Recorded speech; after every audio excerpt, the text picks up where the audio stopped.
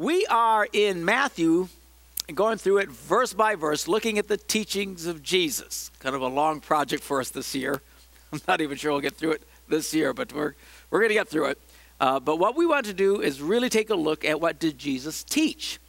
Because the Great Commission that Jesus told us to do was to go into all the world, preach the gospel to everybody, teaching them to obey what I told you to obey. Well, what did Jesus tell us to obey? What were his commands? What were his instructions? Sadly, millions of people who claim the name of Jesus have little to no idea what the commands are because they have never read them, taken the time to study them. And we're kind of very selective in the teachings of Jesus. What we pretty much hear and have heard for decades, and it hasn't had a good end result, it's as if preachers have gone through and found all the warm and fuzzy things that Jesus said, all the stuff that we like that makes us feel good, and then all the stuff that's strong, you hardly ever hear that stuff. But you'll see as we go through this that most of what Jesus said was very strong. This idea of a limp-wristed wussy, Jesus who just appeased everybody and just believe in me and I love everybody is not someone who just like to hold lambs and little children is not the real picture of Jesus. Jesus' teachings, as wonderful as they are, and there are some great warm and fuzzies that are life-changing, but that's not all of it. In fact, most of it was pretty direct and to the point. So we are going to do what Jesus said. We're going to teach you what he taught, which is our commission. So we are now at chapter 5. So what have we seen so far? Jesus has been born. He's been baptized. He was tempted of the devil. And now he begins preaching. He starts healing people. We talked, a lot about the healing thing last week and trusting God. And I know some people had questions about that. And there's a million different questions you might have about the healing thing. And that really wasn't an exhaustive teaching on healing. We'll do that sometime. I just wanted to show you and point out the fact that Jesus healed people. He did it all the time. And the Bible is full of God's intent. You can't possibly miss this. From the beginning of Genesis all the way through, that woven through the whole thing is God's desire to heal people. His desire for you is to be well. Faith starts there. If you don't think God wants you to be healed, kind of hard to have faith. So anyway, stand in the Word, grow in that. We'll get into more detail about that later. But anyway, okay. So now we are at chapter 5. This is the first record of a major sermon that Jesus taught. It's called the Sermon on the Mount. Okay? And we get some major pieces of instruction that Jesus taught people in this sermon. So let's take a look at this. Chapter 5, verse 1. Now, when he saw the crowds, he went up, talking about Jesus, all these crowds. Why? Because they're all getting healed. Everybody wanted to come, get rid of their sickness and stuff. This is what Jesus did for people. So when he saw the crowds, he went up on a mountainside and he sat down. So Jesus sits down. He's on this mount, hence the name Sermon on the Mount. This is why it's called that. Now his disciples came to him and he began to teach them, saying, and then he starts, we start this record of this sermon that he preached. He starts out by this series of statements, blessed, blessed, blessed, blessed, all these different people. These are called the Beatitudes. If you ever hear the phrase Beatitude, if you're ever on Jeopardy and you're about to win $1 million and you need to know what the word Beatitude is, now you know what it is, okay? These are these phrases that Jesus talking about blessing certain types of people who are very blessed. Let's read them. Blessed are the poor in spirit, for theirs is the kingdom of heaven. Blessed are those who mourn, for they will be comforted.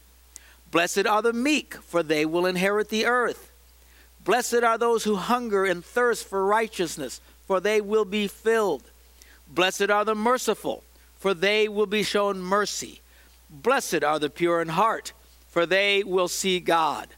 Blessed are the peacemakers, for they will be called sons of God.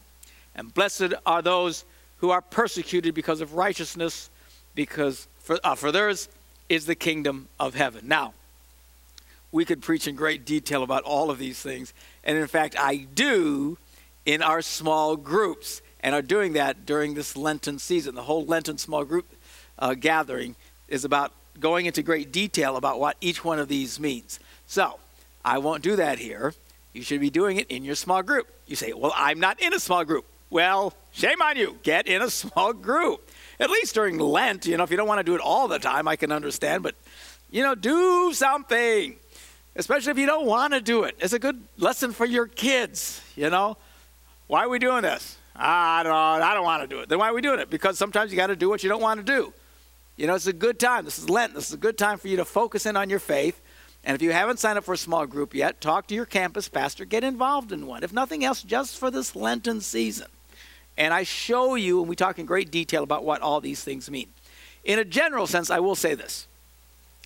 Jesus is basically setting the world on its head at this point. This is like radical teaching. And by the way, everybody loves the Beatitudes.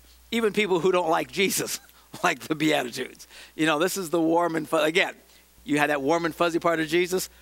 He's about to get into the butt-kicking side of Jesus you don't hear much about. But everybody loves this part of it. And this is very radical teaching. Because what he's basically saying are the people that most people would think you'd feel sorry for are in fact the blessed people. Those who are poor in spirit, those who are humble in heart, those who have the ability to weep and mourn, those who are meek, those who are hungry for more of God, for the pure in heart, those that are peacemakers, all of these things. These are the kind of things that the world for thousands of years have pitied those people. Jesus comes, sits down. This is it. This is his big, major first sermon. And he sets the world on its head and say, hey, all of these people that you feel sorry for, don't feel sorry for them. Blessed are these people. These are the people that everybody seems to overlook, but God does not overlook them. The world might ignore them. The world might like, the Donald Trump tough, butt-kicking, taking over everything kind of people in the world. Well, that's the world's version of things. Who gets God's attention? Not the movie stars and the big, successful businessmen that just climb and knock things over. The people who gets God's attention are, in fact, the meek. Those who have humble hearts. Those who have teachable spirits. Those who are hungry to do the right things, who long to think. These are the people who are blessed, who are favored by God. And this was very radical teaching when all of a sudden Jesus comes along, because the despised group of people in the eyes of most for thousands of years, Jesus said, no. These are the people God looks for. These are the people, humbleness of heart, a willingness to receive. Very powerful stuff. Again, we get into it much greater detail in our small groups during Lent, so make sure you plug into that. I will say, let me talk a little bit more about the last one, because it's the one Jesus talked about the most. He said, blessed are those who are persecuted. And then he goes on and keeps talking about it. In verse 11, he said, blessed are you when people insult you and persecute you and falsely say all kinds of evil against you because of me. Rejoice and be glad, because great is your reward in heaven. For in the same way they persecuted the prophets who were before you. So you see, he takes a long, he uses these little phrases about the poor in spirit and the meek and the peacemakers all have their little thing.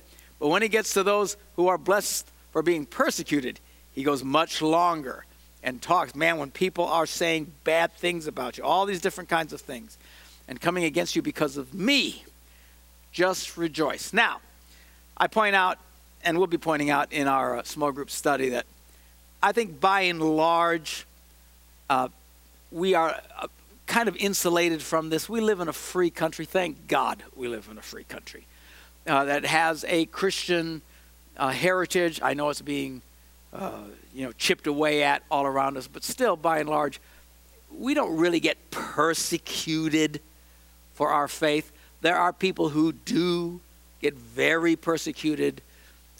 It's not just about people who don't like you. I mean, their lives are very, very rough.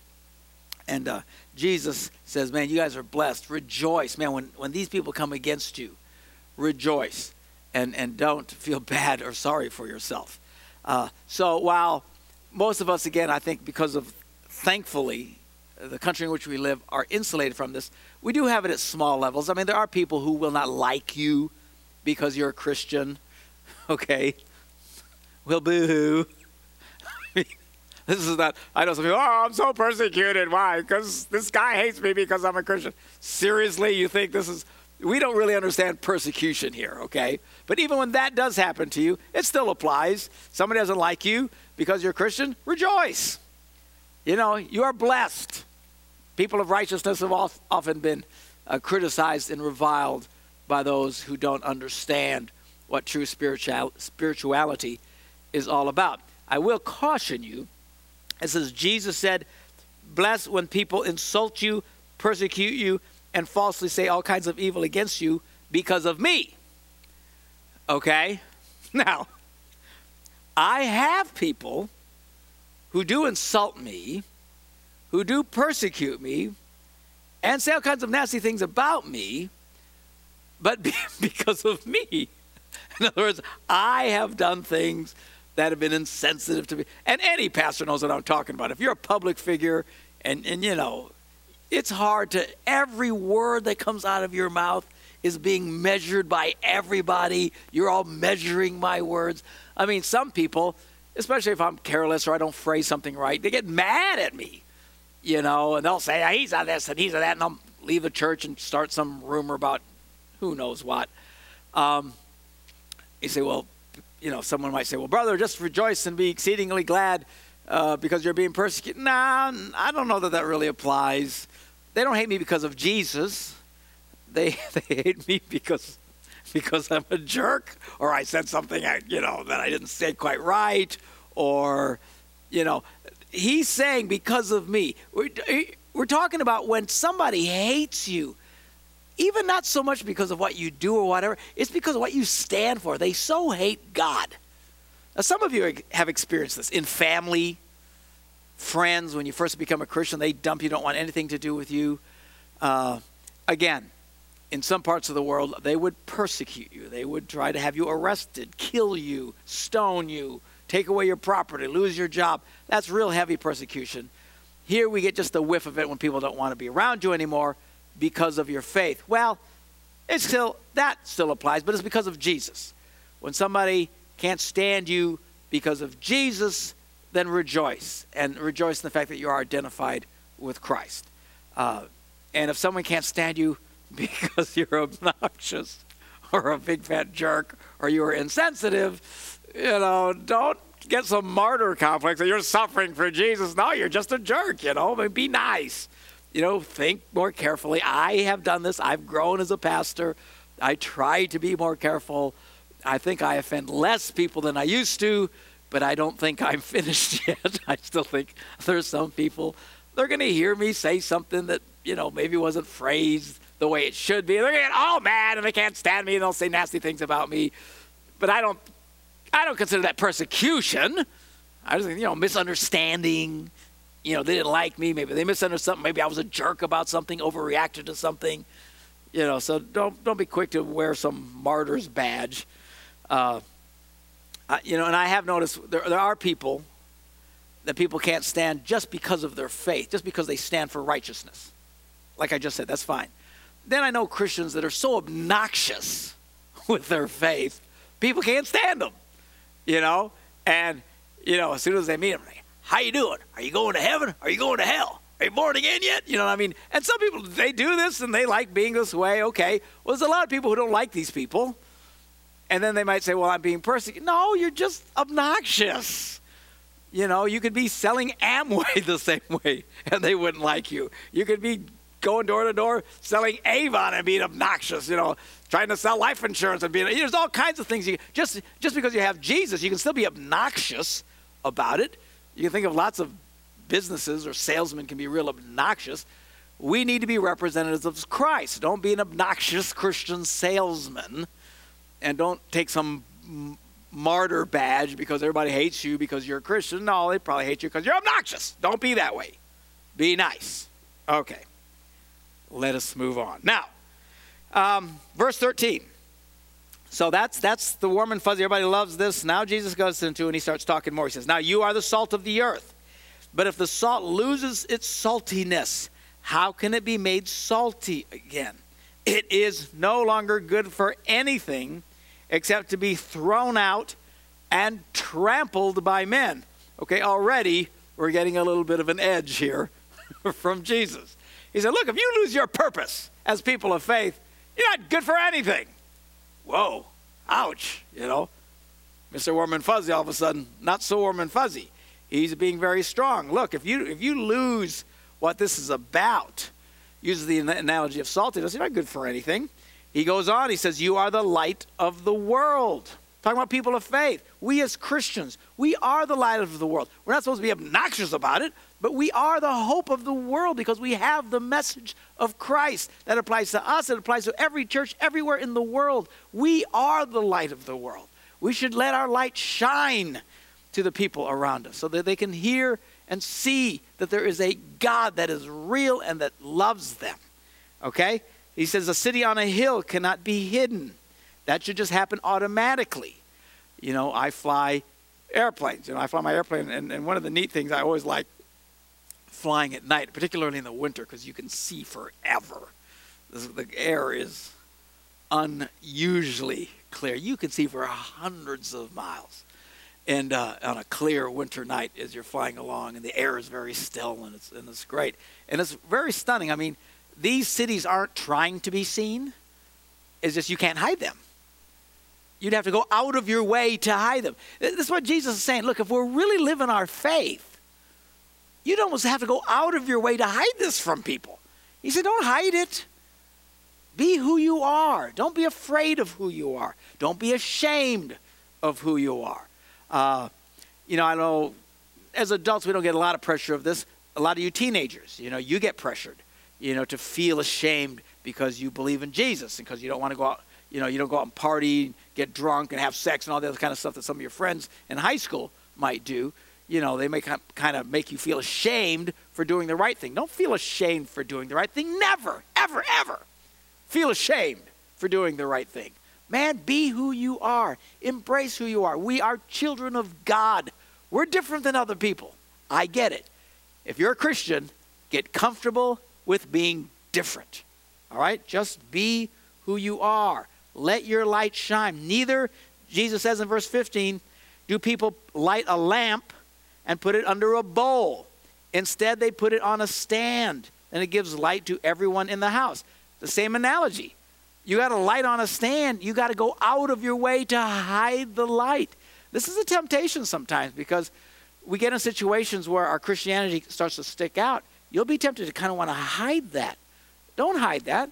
Again, don't be obnoxious about it. You got two extremes. You got people who are blah in your face about, everything. And then you got people who are kind of ashamed and afraid.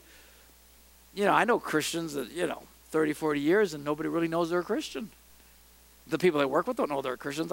If you are a person of faith and the people around you that you work and live and interact with, especially over time, if they never discover that, you are going out of your way to hide it. Do not do that, okay? We're talking about the commands of Jesus. One of his first commands. You want to write them down. You can mark them as we go along. Jesus said, obey my commands. We talk about the 10 commandments. Look at all the commandments of Jesus we're going to go through. One of his first ones is, don't hide your light. Command numero uno. All right? This is the first specific command that we find. Don't hide your light. Let your light shine. Now, well, Pastor, how do I do that? How can I communicate my faith? Lights don't work at being light. You don't get a light, then the light's in here, or, as I fly over these cities, the lights aren't going, oh, I'm trying to be light. Light just happens, okay? You notice he's not saying, shine brighter. Then there's some analogies of that in portions of Scripture, but that's not what Jesus is talking about here. He's not telling you to shine brighter, be more. He's saying don't hide your light, okay? Because light is light. There is light inside. As a believer in Jesus Christ, there is a light burning inside of you. There is fire burning inside of you. There's something different about you. Now, we display it in various ways. Some of us are much more charismatic in the way we do it. Some are much more helpful in the way they help other people. There's all kinds of ways you can shine your light. Again, some people are really obnoxious with it. Try not to be obnoxious, okay? But even the people who are obnoxious, God bless them all. At least They're letting their light shine. You have to go out of your way to hide this. I hope this is making sense to you.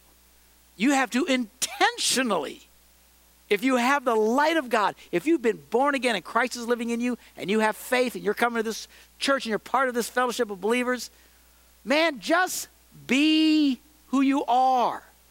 Don't be ashamed of who you are. You don't owe an apology to anybody for who you are. Again, you don't have to be obnoxious about who you are, but let God's love shine through you. All right? You don't have to try and make the light brighter. This isn't about you trying to be brighter. It's just let God be bright in you. And don't hide it. Okay? And oftentimes there's that temptation to do that. So, verse 16, in the same way, let your light shine before men that they may see your good deeds. We do things that help people in kindness, and maybe you help someone carry something at work that, a lot of people, well, that's not my job, Don't be one of those people. Be nice. See, Christians are supposed to be nice. Man, I know Christians who don't help other people in work. That's not my job description. Really? How about you not be a jerk? How about you be nice? Help people, be kind. Because when you do that, people notice. When you love people, people notice. Okay? Let God shine inside of you. Don't hide it. Let them see your good deeds and praise your Father in heaven. So that's an important command right there. Then he goes into this next segment here. And let me read through this with you. He says, do not think I have come to abolish the law or the prophets. Now, when we're talking about the law, we're talking about the Old Testament, Hochi Mama, 18 gazillion rules from, when you can work, when you couldn't work, what you could eat, when you couldn't eat, how to cook a goat, when not to cook a goat. I mean, there's so many, tedious Old Testament laws, okay? Well, Jesus comes along, and he starts talking in a different way that's not tied to all these tedious rules. And already people were getting the sense, well, maybe he's come to change, to cancel out the law of Moses. And it's interesting, the wording here is important, and we learn much more about this in the New Testament as God makes this revelation even stronger. But listen to his wording. He says, don't think I've come to abolish the law of the prophets. I have not come to abolish them, but to fulfill them. Why? Because God's word is God's. God gave the law, through Moses and stuff like that. So it's not like God's word doesn't mean anything. But he says, I've come to fulfill it. He says, I tell you the truth, until heaven and earth disappear, not the smallest letter, nor the least stroke of a pen will by any means disappear from the law until everything is accomplished. Anyone who breaks one of the least of these commandments and teaches others to do the same will be called least in the kingdom of heaven, which, I'd still be rather called the least in the kingdom of heaven than the best guy in hell. So, his least are still in heaven. But he said, whoever practices and teaches these commands will be called great in the kingdom of heaven. So, but look at the phraseology here. Jesus says, I didn't come to cancel it. I came to fulfill it. But it's still, in some degree, kind of the same thing. But words have meaning. It's like if you order something online on the internet. You can call and cancel the order, or the order can be fulfilled.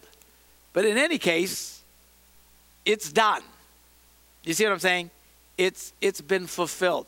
A lot of the Old Testament law and the purpose of all those rules and stuff have been fulfilled in Christ. And it becomes more clear in the Revelation as God continues to reveal what this meant in the book of Acts. In fact, a lot of the whole reason for the book of Acts is to clarify this revelation about, the law of Moses and how it applies in faith. So, but these are the opening salvos that Jesus gives here. He's basically, look, I didn't come to cancel it. I don't cancel my own word. There's purpose, but I have come to fulfill it. Okay? But it's been fulfilled. In other words, we don't live anymore by the Old Testament law.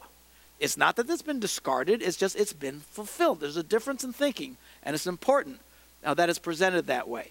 And I always want to warn people, I've been a Christian for 40-some years and been at this a long time. there always seems to be the same kind of weird doctrines that pop up from time to time. One of them is the idea of Judaism, a Christian form of the Old Testament law. I've been arguing for a while. I kind of think we're overdue for that. I'm surprised this hasn't popped up more. But every once in a while, and mark my words, you'll see it. Hopefully you won't see it for a while, but there'll be a bunch of people, Christians running around in your community, and maybe some people pop up in the church and say, oh man, we got to really obey the Old Testament law, and you can't eat this because the Old Testament says you can't do that, and you can't wear that, and you can't do that. Just, whoa, hold on, Abraham, all right? We don't do that now. We don't live there. Now, if you want to follow some of these instructions from the Old Testament, some people do this with it. Well, I think if we eat bread like this or have the diet like this, we'll be healthier and live long. Okay, fine. But if you do it for those reasons, then just do it for those reasons. But don't try and make it something religious. It's not holier to eat Ezekiel bread than Wonder Bread. You might live longer eating Ezekiel bread. I don't like Ezekiel bread. It's too thick. This is me. I like this good old-fashioned, squishy, you could bounce like a ball kind of bread. I know it's probably not as good for me. I don't care, all right? But you're not holier because you ate bread from an Old Testament recipe than if you didn't, okay? You want to do it fine, but don't get caught up in Old Testament thinking and pulling stuff from the law and making it some kind of religious expression. Jesus has fulfilled this and has moved on, okay? Now, and then let me end with this so you get a picture of where we're about to go. Jesus says, for I tell you that unless your righteousness surpasses that of the Pharisees and the teachers of the law, in other words, these guys have made their whole religious expression based on the law, which some people still want to hang on to. He says, their whole expression, these guys, listen to me, these guys memorized huge portions of the law. These guys were religious like you cannot believe. These people, they tried to follow every single nuance and detail. They actually made it more complicated. They'd find a nuance in the Old Testament, and they'd add to the nuance. And I mean, you shouldn't work on Saturday. Okay, well, that means you can't take more than 50 steps in one direction. I mean, they'd come in with all kinds of stuff. These guys were like sticklers for this Old Testament law. So he's talking about the law. And then they said, listen, I've come to fulfill this. And then he says this, for I tell you that unless your righteousness surpasses the righteousness of the Pharisees, these guys who live by all this, you will certainly not enter the kingdom of heaven. Wow! I mean, this is a shock. This is an opening salvo here. Jesus basically is saying to all these religious people, these Pharisees and the teachers of the law, he said they're all going to hell, is what he said. Well, he said, no, that doesn't literally. Yeah, that's what it implies. And later on, he actually says it. He tells them one time, every time you make a convert, you Pharisees, you make them twice the child of hell you are.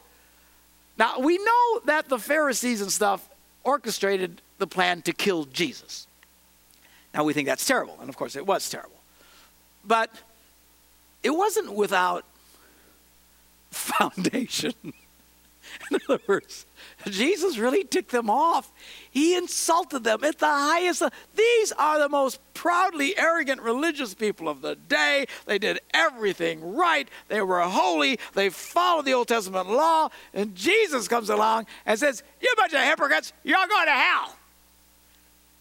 And they tried to kill him. Do you think?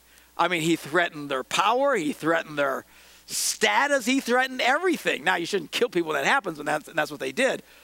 But it wasn't like Jesus, I'm not trying to stick up for the Pharisees here, but it wasn't like Jesus was just going along minding his own business and the Pharisees came along and tried to kill him. Jesus was in their faces, and it starts with this phrase right here, and he ratchets it up from there. Unless you do better than that, you won't even get to heaven, he says. These people aren't going to get to heaven. Later on, he literally says the children of hell. This is some pretty strong statements here. Look at what did Jesus hang with these really cool, religious, very disciplined followers of the technical ends of righteousness? No. He hung out with people who were disasters. He hung out with people who were prostitutes, for heaven's sakes, who were, alcoholics. They were the worst of the worst. They were traitors to their own country, these tax collectors and stuff. Jesus was known to be in their company. He wasn't doing any of that stuff. He was in their company talking to them about righteousness. He was loving them when nobody else would love them. He was saying, man, there's hope for you when everybody else says, there's no hope for you. Jesus came and he saw hope and he saw light. Why? Because he said, blessed are you.